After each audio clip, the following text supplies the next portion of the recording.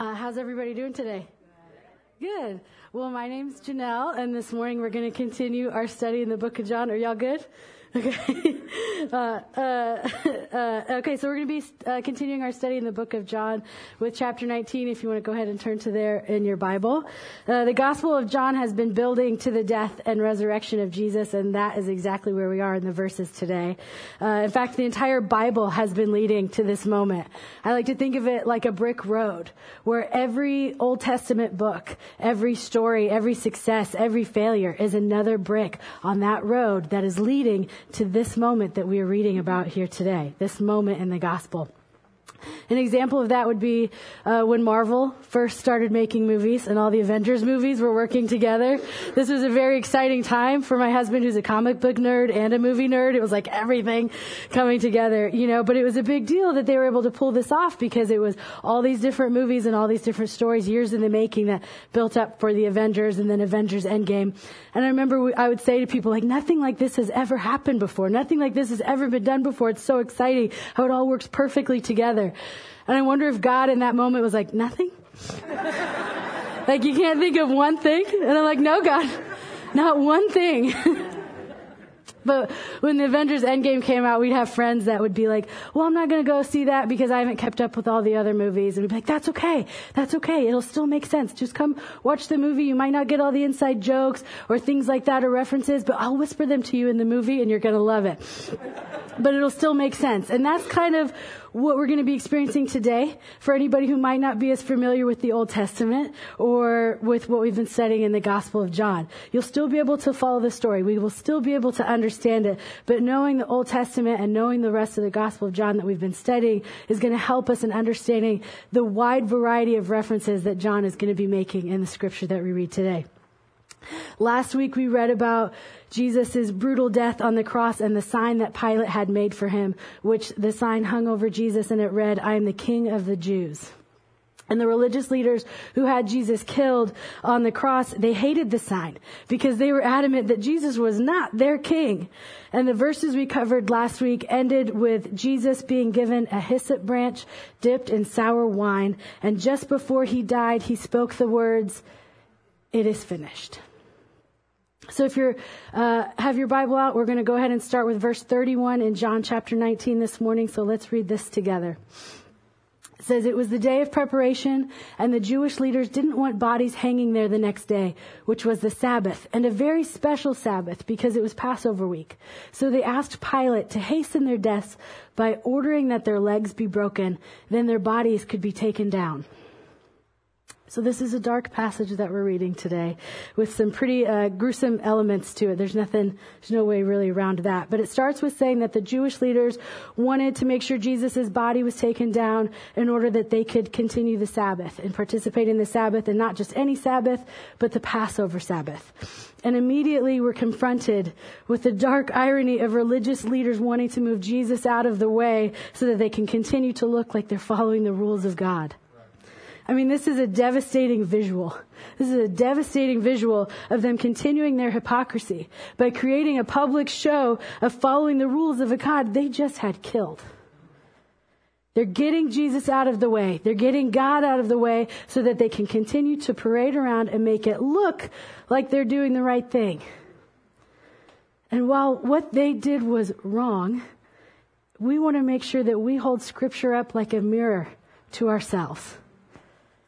And we want to make sure that we examine our own actions and make sure that we are not ever caught or found doing the same thing.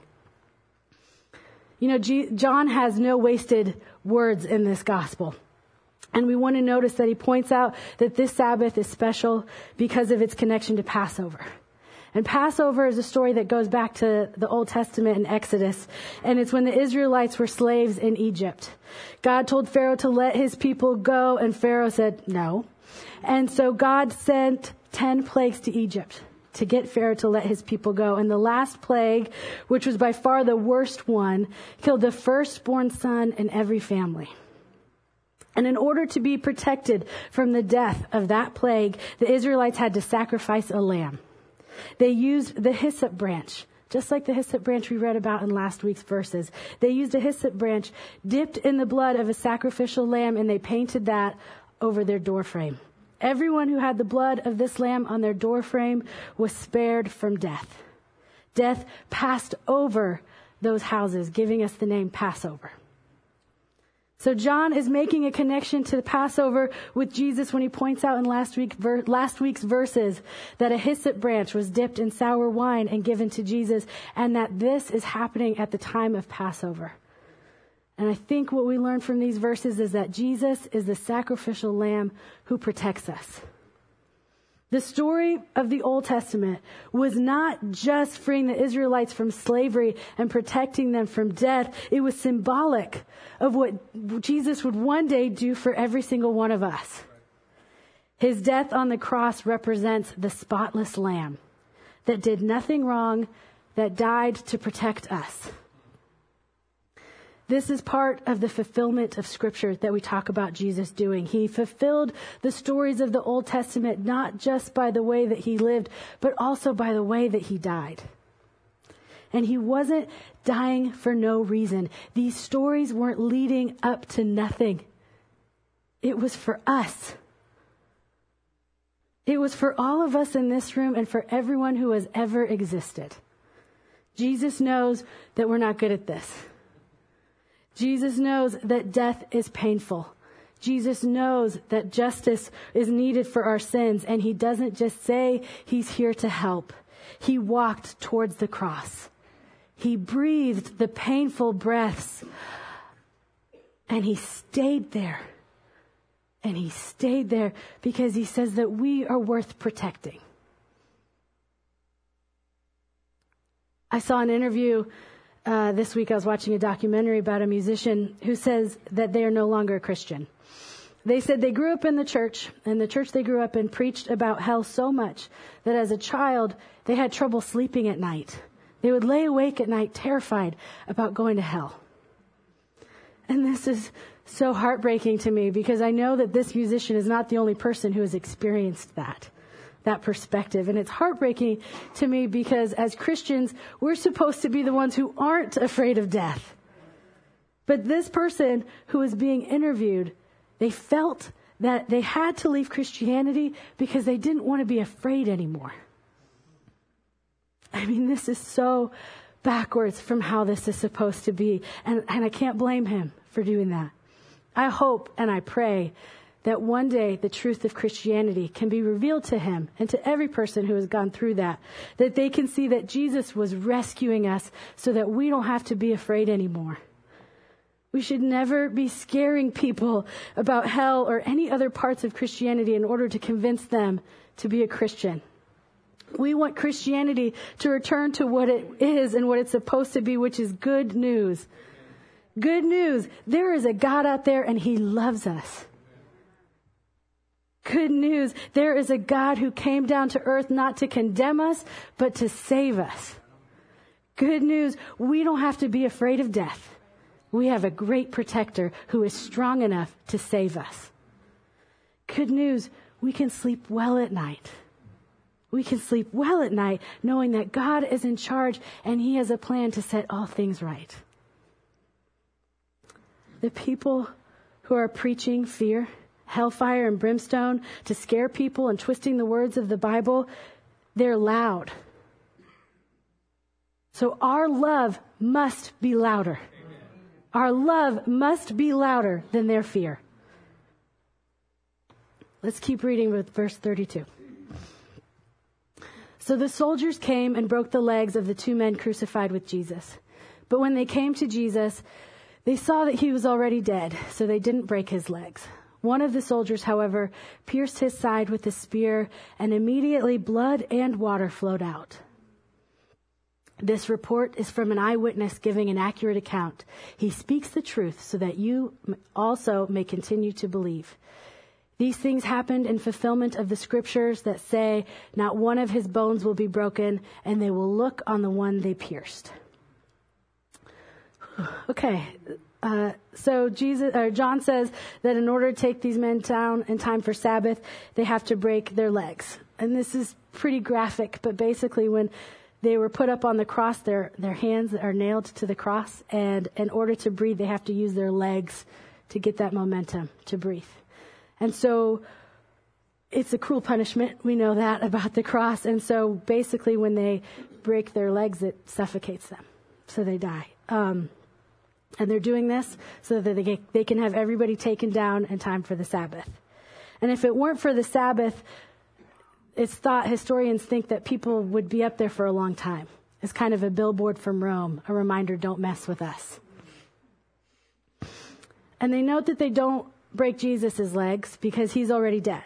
And John points out that this is an important detail because it's another fulfillment of prophecy. If you're reading this in your Bible, it'll have notes as to where those prophecies are located. And he's showing over and over how people are unintentionally fulfilling prophecy, even with the spear going into Jesus' side. And John says that this is written from an eyewitness perspective in verse 35. He's saying, I didn't hear this from a friend of a friend. It really happened. I saw it, and I'm sharing this with you so that you can also believe. And now, again, this is graphic, but it says that when Jesus' side was pierced with a spear, blood and water flowed out of it. And this is significant for several reasons. One, we think back to the Last Supper at communion, when Jesus says, eat this bread. This is my body broken for you. Drink this wine. This is my blood poured out for us, for you. But the fact that water poured out is also an important detail. Now, there's a lot of studies as to why both blood and water would come out, and this is like such graphic stuff for me to be mentioning casually, but you're welcome to look that up. There's so many studies that people have done as to like why that would happen. But what I want to focus on today is the symbolism of the water. Because just as the entire Bible has been laying bricks on a path that leads to this part of the story, so has the Gospel of John. He's been laying bricks as well. And the Gospel of John has been paving the way to this very moment. When the water pours out of Jesus' side is when images of previous scripture might begin to flash back to the reader, especially to the audience who is hearing it at that time. So, and I'll show you what I'm talking about. So let's consider and remember the water flowing out of Jesus' side while we reread some scripture that we read back in John chapter 4. This is when Jesus is talking to a Samaritan woman at the well, and him just simply talking to her is basically scandalous for every reason possible. So we're going to jump into the middle of their conversation in John chapter 4. Jesus replied in verse 10, and he's talking to the woman at the well. If you only knew the gift God has for you and who you are speaking to, you would ask me, and I would give you living water. But sir, you don't have a rope or a bucket, and this well is very deep. Where would you get this living water? And besides, do you think you're greater than our ancestor Jacob, who gave us this well? How can you offer better water than he and his sons and his animals enjoyed? Jesus replied, anyone who drinks this water will soon become thirsty again. But those who drink the water I give will never be thirsty again. It becomes a fresh, bubbling spring within them, giving them eternal life. Okay, let's continue with another flashback in John. Back in John chapter 7, again, considering and thinking about the water flowing out of Jesus' side as he's at the cross. Back in John chapter 7, we studied a moment when Jesus interrupted the greatest moment in the Feast of Tabernacles. It's a 7-day celebration, and every day the high priest goes to the Pool of Siloam. They scoop up water and they take it back to the temple. And they call this water that they scoop up and bring back to the temple, they call it the living water. So for 7 days they do this, and it builds up to the 7th day, and it's very exciting, and there's thousands of people, and they're all watching, and they're all in silence as the high priest scoops up the living water from the Pool of Siloam to take back to the temple. And it's at this moment in the festival that Jesus stands up and announces that he is the living water. So let's read in verse 37 exactly what Jesus says. Chapter 7, verse 37. On the last and greatest day of the festival, Jesus stood and said in a loud voice, let anyone who is thirsty come to me and drink. Whoever believes in me, as Scripture has said, rivers of living water will flow from within them. And this is where John talks to us as the audience, as the reader. By this he meant the Spirit. Like how I talked about whispering to people during the movies. This is John whispering to us. By this he meant the Spirit, whom those who believed in him were later to receive. Up to that time the Spirit had not been given, since Jesus had not yet been glorified. Jesus says that the rivers of living water will flow from anyone who believes in him. Jesus told the woman at the well that when we drink from the living water, we'll never be thirsty again. We learn from these verses that Jesus is the living water that flows to us from the cross. All of these moments, all of these stories are leading to this moment of sacrificial love on the cross. When someone unknowingly fulfills Scripture by piercing Jesus' side and revealing the symbolism of living water that flows from Jesus to us. And there's so many Old Testament scriptures that lead to this moment and point to this moment. And I didn't have time to put them all up here. But if you are taking notes, I can say them to you and you can look them up during the week. But Psalm 105:4, there's other Psalms, but this one was good. Psalm 105:4, Moses, when he hits the rock in the wilderness, that's going to be in Exodus 17:6-7. It's also referenced in Numbers 20. And then Ezekiel 47 paints a picture of the living water. And that's a really great visual. And what's really exciting about Ezekiel 47 is that's where we get the name of Eastgate from. So if you ever why is it called Eastgate? Well, Ezekiel 47. That's why. Okay, so I didn't mean for that to seem so aggressive, but there you go. So when Jesus says that we won't thirst anymore, it means that we don't have to look elsewhere for a God to care for us and to provide for us. We have all that we need in Jesus. And when Jesus says that it flows within us, it's meant to be a visual of the Holy Spirit that is within us and is with us wherever we go. We don't have to do this alone. Good news, we don't have to do this alone. We are guided by the living water, by the Holy Spirit, and it can be shared with everybody around us. Spurgeon had a quote on this that I wanted to share. I really liked the way he worded it. He said, one of these old divines says that Jesus Christ was typified by our first father, Adam. As Adam fell asleep and out of his side, Eve was taken.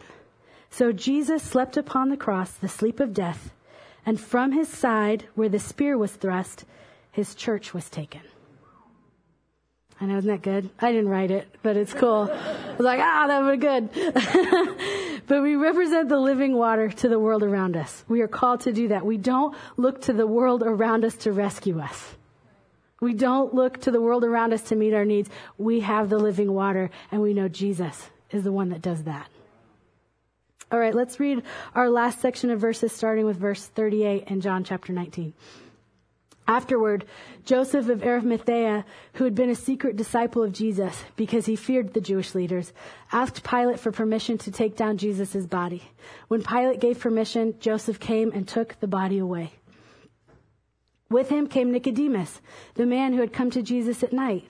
He brought about 75 pounds of perfumed ointment made from myrrh and aloes. Following Jewish burial custom, they wrapped Jesus' body with the spices in long sheets of linen cloth. The place of crucifixion was near a garden where there was a new tomb never used before. And so, because it was the day of preparation for the Jewish Passover, and since the tomb was close at hand, they laid Jesus there. So this is where we're introduced to Joseph of Arimathea.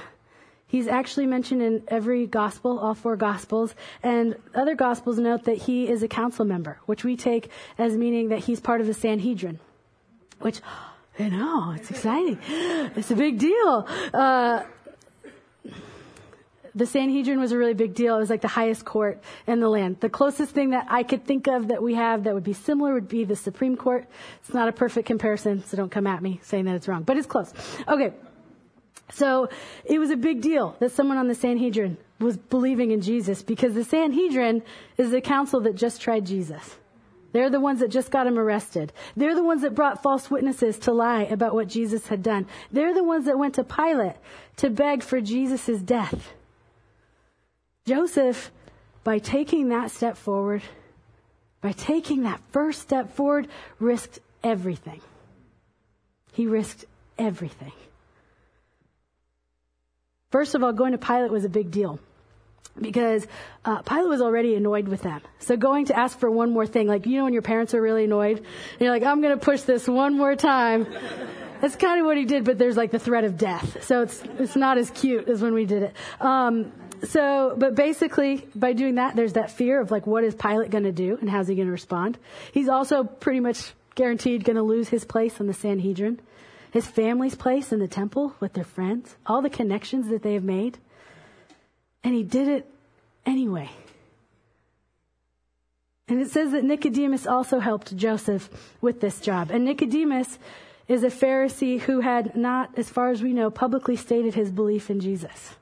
John references saying he's the one that talked to Jesus in the night. That was in John chapter 3. Nicodemus is talking to Jesus at night, and that's an important detail because it's done in secret. It's not done out in the open. But now he steps forward out in the open to help Joseph bury Jesus. And we assume that these two had money and that they used that money to pay for the ointments and to give Jesus this tomb. And they note that this is a new tomb, and that's important because it means there were no other bodies in there. Okay, we're not looking at a body swap situation. It's just going to be Jesus in there. And John also notes, and as we talked about, there's no extra details. Every detail is important. And so John also notes the location of this tomb. And I don't think it's to like paint necessarily like a visual picture, but he notes it for a reason. He notes that it's near a garden. And what other place in Scripture is a garden mentioned in the Bible? Yeah, in Genesis, back at the beginning. It's not, back in the beginning, before the fall, the Garden of Eden was a paradise. It was a time when God and mankind worked together in harmony. It was heaven on earth. It is not a coincidence or meaningless detail where Jesus is buried. He's buried in a new tomb by a garden. Jesus' death on the cross shows us that Jesus has planted a new garden for us to tend. Joseph and Nicodemus tend the new garden and take Adam's place by the way that they respect and care for Jesus' body. We have the same opportunity to tend this new garden and bring paradise to earth by the way we choose to live. What do you mean, Janelle? I'll tell you. When we choose forgiveness instead of revenge, we are planting seeds for a new garden. When we choose to offer grace and compassion, especially to those we disagree with, we are expanding the kingdom of heaven by degrees. We are bringing that paradise back to earth, and we are tending the garden we have been called to tend. And when we see that someone is hurting and we go the extra mile to care for them, we are tending the garden and we are expanding the kingdom of heaven. It's important for us to understand that the entire Bible was not just leading up to this moment on the cross. It was, but it's also leading up to this very day in this very room. We all have a purpose in this life. We've all been called to tend the garden. And we find that purpose by loving God and living out the values that Jesus represented in his ministry. We have it on the wall. Learning to love God, learning to love others. Learning to love loudly. You know, when I was reading these verses, I wondered what it was like for Joseph and Nicodemus to care for Jesus' body. What that must have been like. You know, to pull the thorns out of his head one by one. To wash away the blood, to, as carefully as possible, remove the nails. What it was like to see him. I mean, the grief had to be unimaginable. And we know that this is not how the story ends. We know that. But they didn't at that moment. It wasn't like while they were caring for Jesus and caring for his body, Jesus stopped and like winked at them like, it's going to be okay. No, they had to wait. They had to wait for the good ending. And while they waited, they showed compassion. They cared for Jesus. They gave up their jobs. They gave up their reputation, their community. They gave up everything to care for Jesus. And they followed Jesus without the reassurance of a good ending in that moment. So now we must hold up the mirror of Scripture one more time, and we have to ask ourselves, can we do the same? Can we be willing to give up everything? Can we live for something bigger than ourselves? Can we be willing to drink from the cup of suffering and taste the living water while we wait for the good ending that has been promised to us? And each one of us has to answer this question for ourselves. Nobody can answer it for us. But it's something for us to consider and think about as we leave here today. So as we leave here today, let's remember that Jesus is the sacrificial lamb that protects us. He gave himself for us because he loves us and he wants to protect us from death. He gave up everything so that we can live forever. He loves us.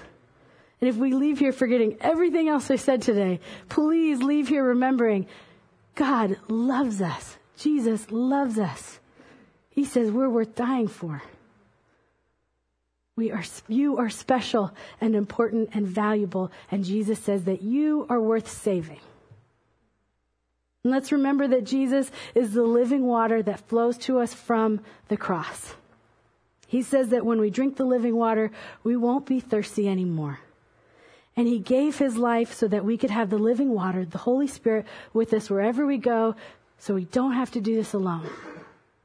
And let's remember that Jesus has planted a new garden for us to tend. We can once again partner with God in bringing the kingdom of heaven to earth. And while we wait for the good ending that was in store, let's use this opportunity to follow God and live out the values of compassion and forgiveness and grace to the world around us. Right on? All right. If we remember everything and remember anything, remember you're loved by God. Okay. Let's pray. God, I'm humbled by your love. You know, you just barely brush up against the amount of love you have for us, and I'm lost in how big it is and how much you love us. We receive this gift of your life that you gave for us. We are aware of the gift that you gave us. We're aware of what you did for us, that sacrifice, that torture and cruelty that you went through on our behalf. We thank you for it. We receive it. We see your hand reached out to us, and we want to grab that hand and partner with you in tending the new garden and bringing the kingdom of heaven to earth. Help us do that. Holy Spirit, living water, guide us and how we might be able to do that in real and tangible ways. God, show us how we can make our love louder. In Jesus' name, amen.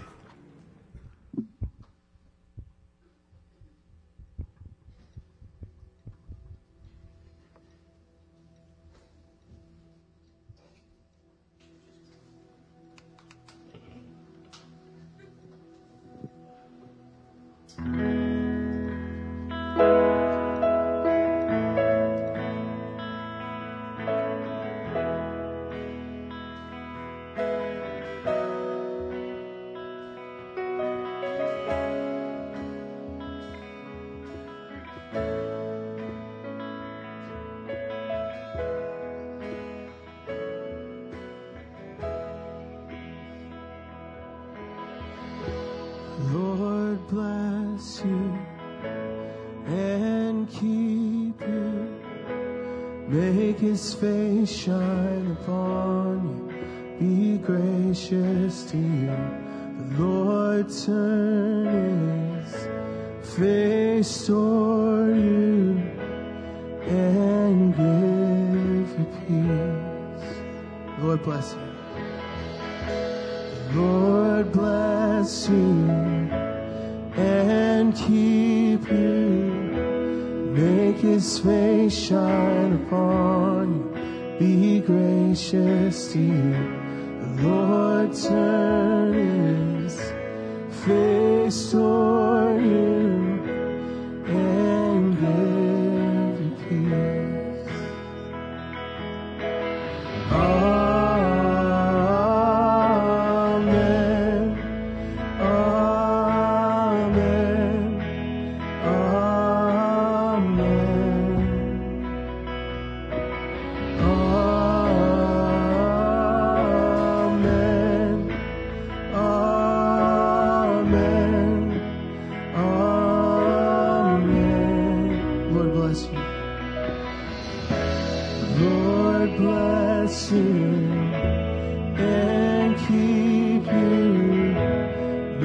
His face shine upon you, be gracious to you. The Lord turn His face toward you and give you peace.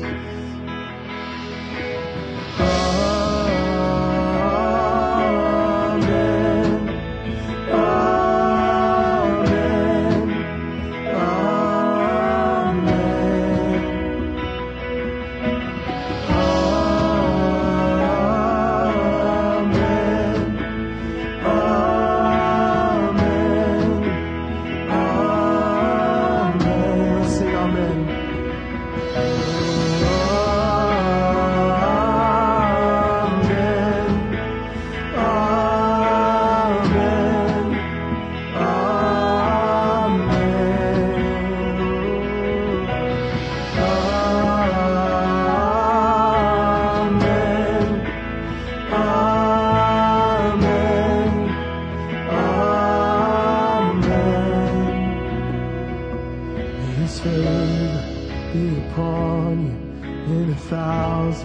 Generations, and your family, and your children, and their children, and their children. May His favor be upon you in 1,000 generations, and your family, and your children, and their children, and their children.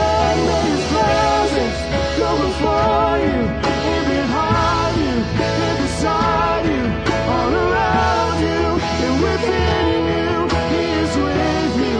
He is with you in the morning, in the evening, in your coming, in your going, in your weeping and rejoicing. He is for you. He is for you. He is for you. He is for you. He is for you. He is for you. He is for you. He is for you.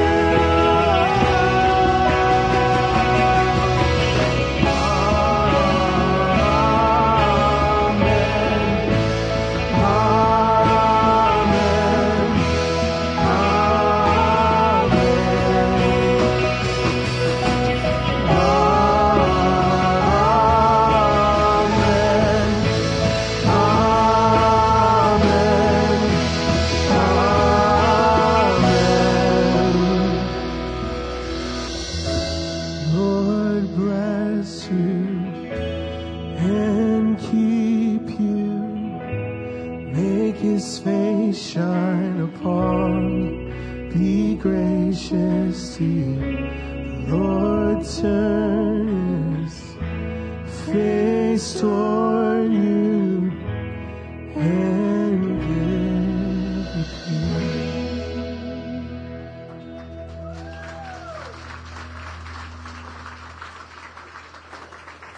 Amen, God. Thank you for being for us. I just pray that you break any shackles of fear that anybody might be wearing right now, God. You are for us. You love us. You've given us a purpose. We thank you for that, and we praise you for that. In Jesus' name, amen. All right, let's speak this blessing together. I'll be up here to pray. That wasn't me. Okay, well, I'll just keep talking and we'll see what happens. All right, we're going to speak this blessing together. If anybody needs prayer for anything, I'll be up here. A few other people will be up here. Or if we haven't met and this is your first Sunday or first few Sundays, we'd love to get to know you as well. So whatever, you can just come up here to talk to us. All right, let's speak this together. Okay, no. Okay, let's say their names together. Okay.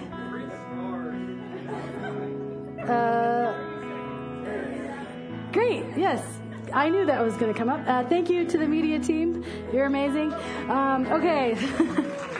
Let's say this together. May Christ be a light to illumine and guide you. Christ be a shield to overshadow you. Christ be under you. Christ be over you. Christ beside you. on your left and on your right, both in this world and the one to come. Go in peace, you children of God.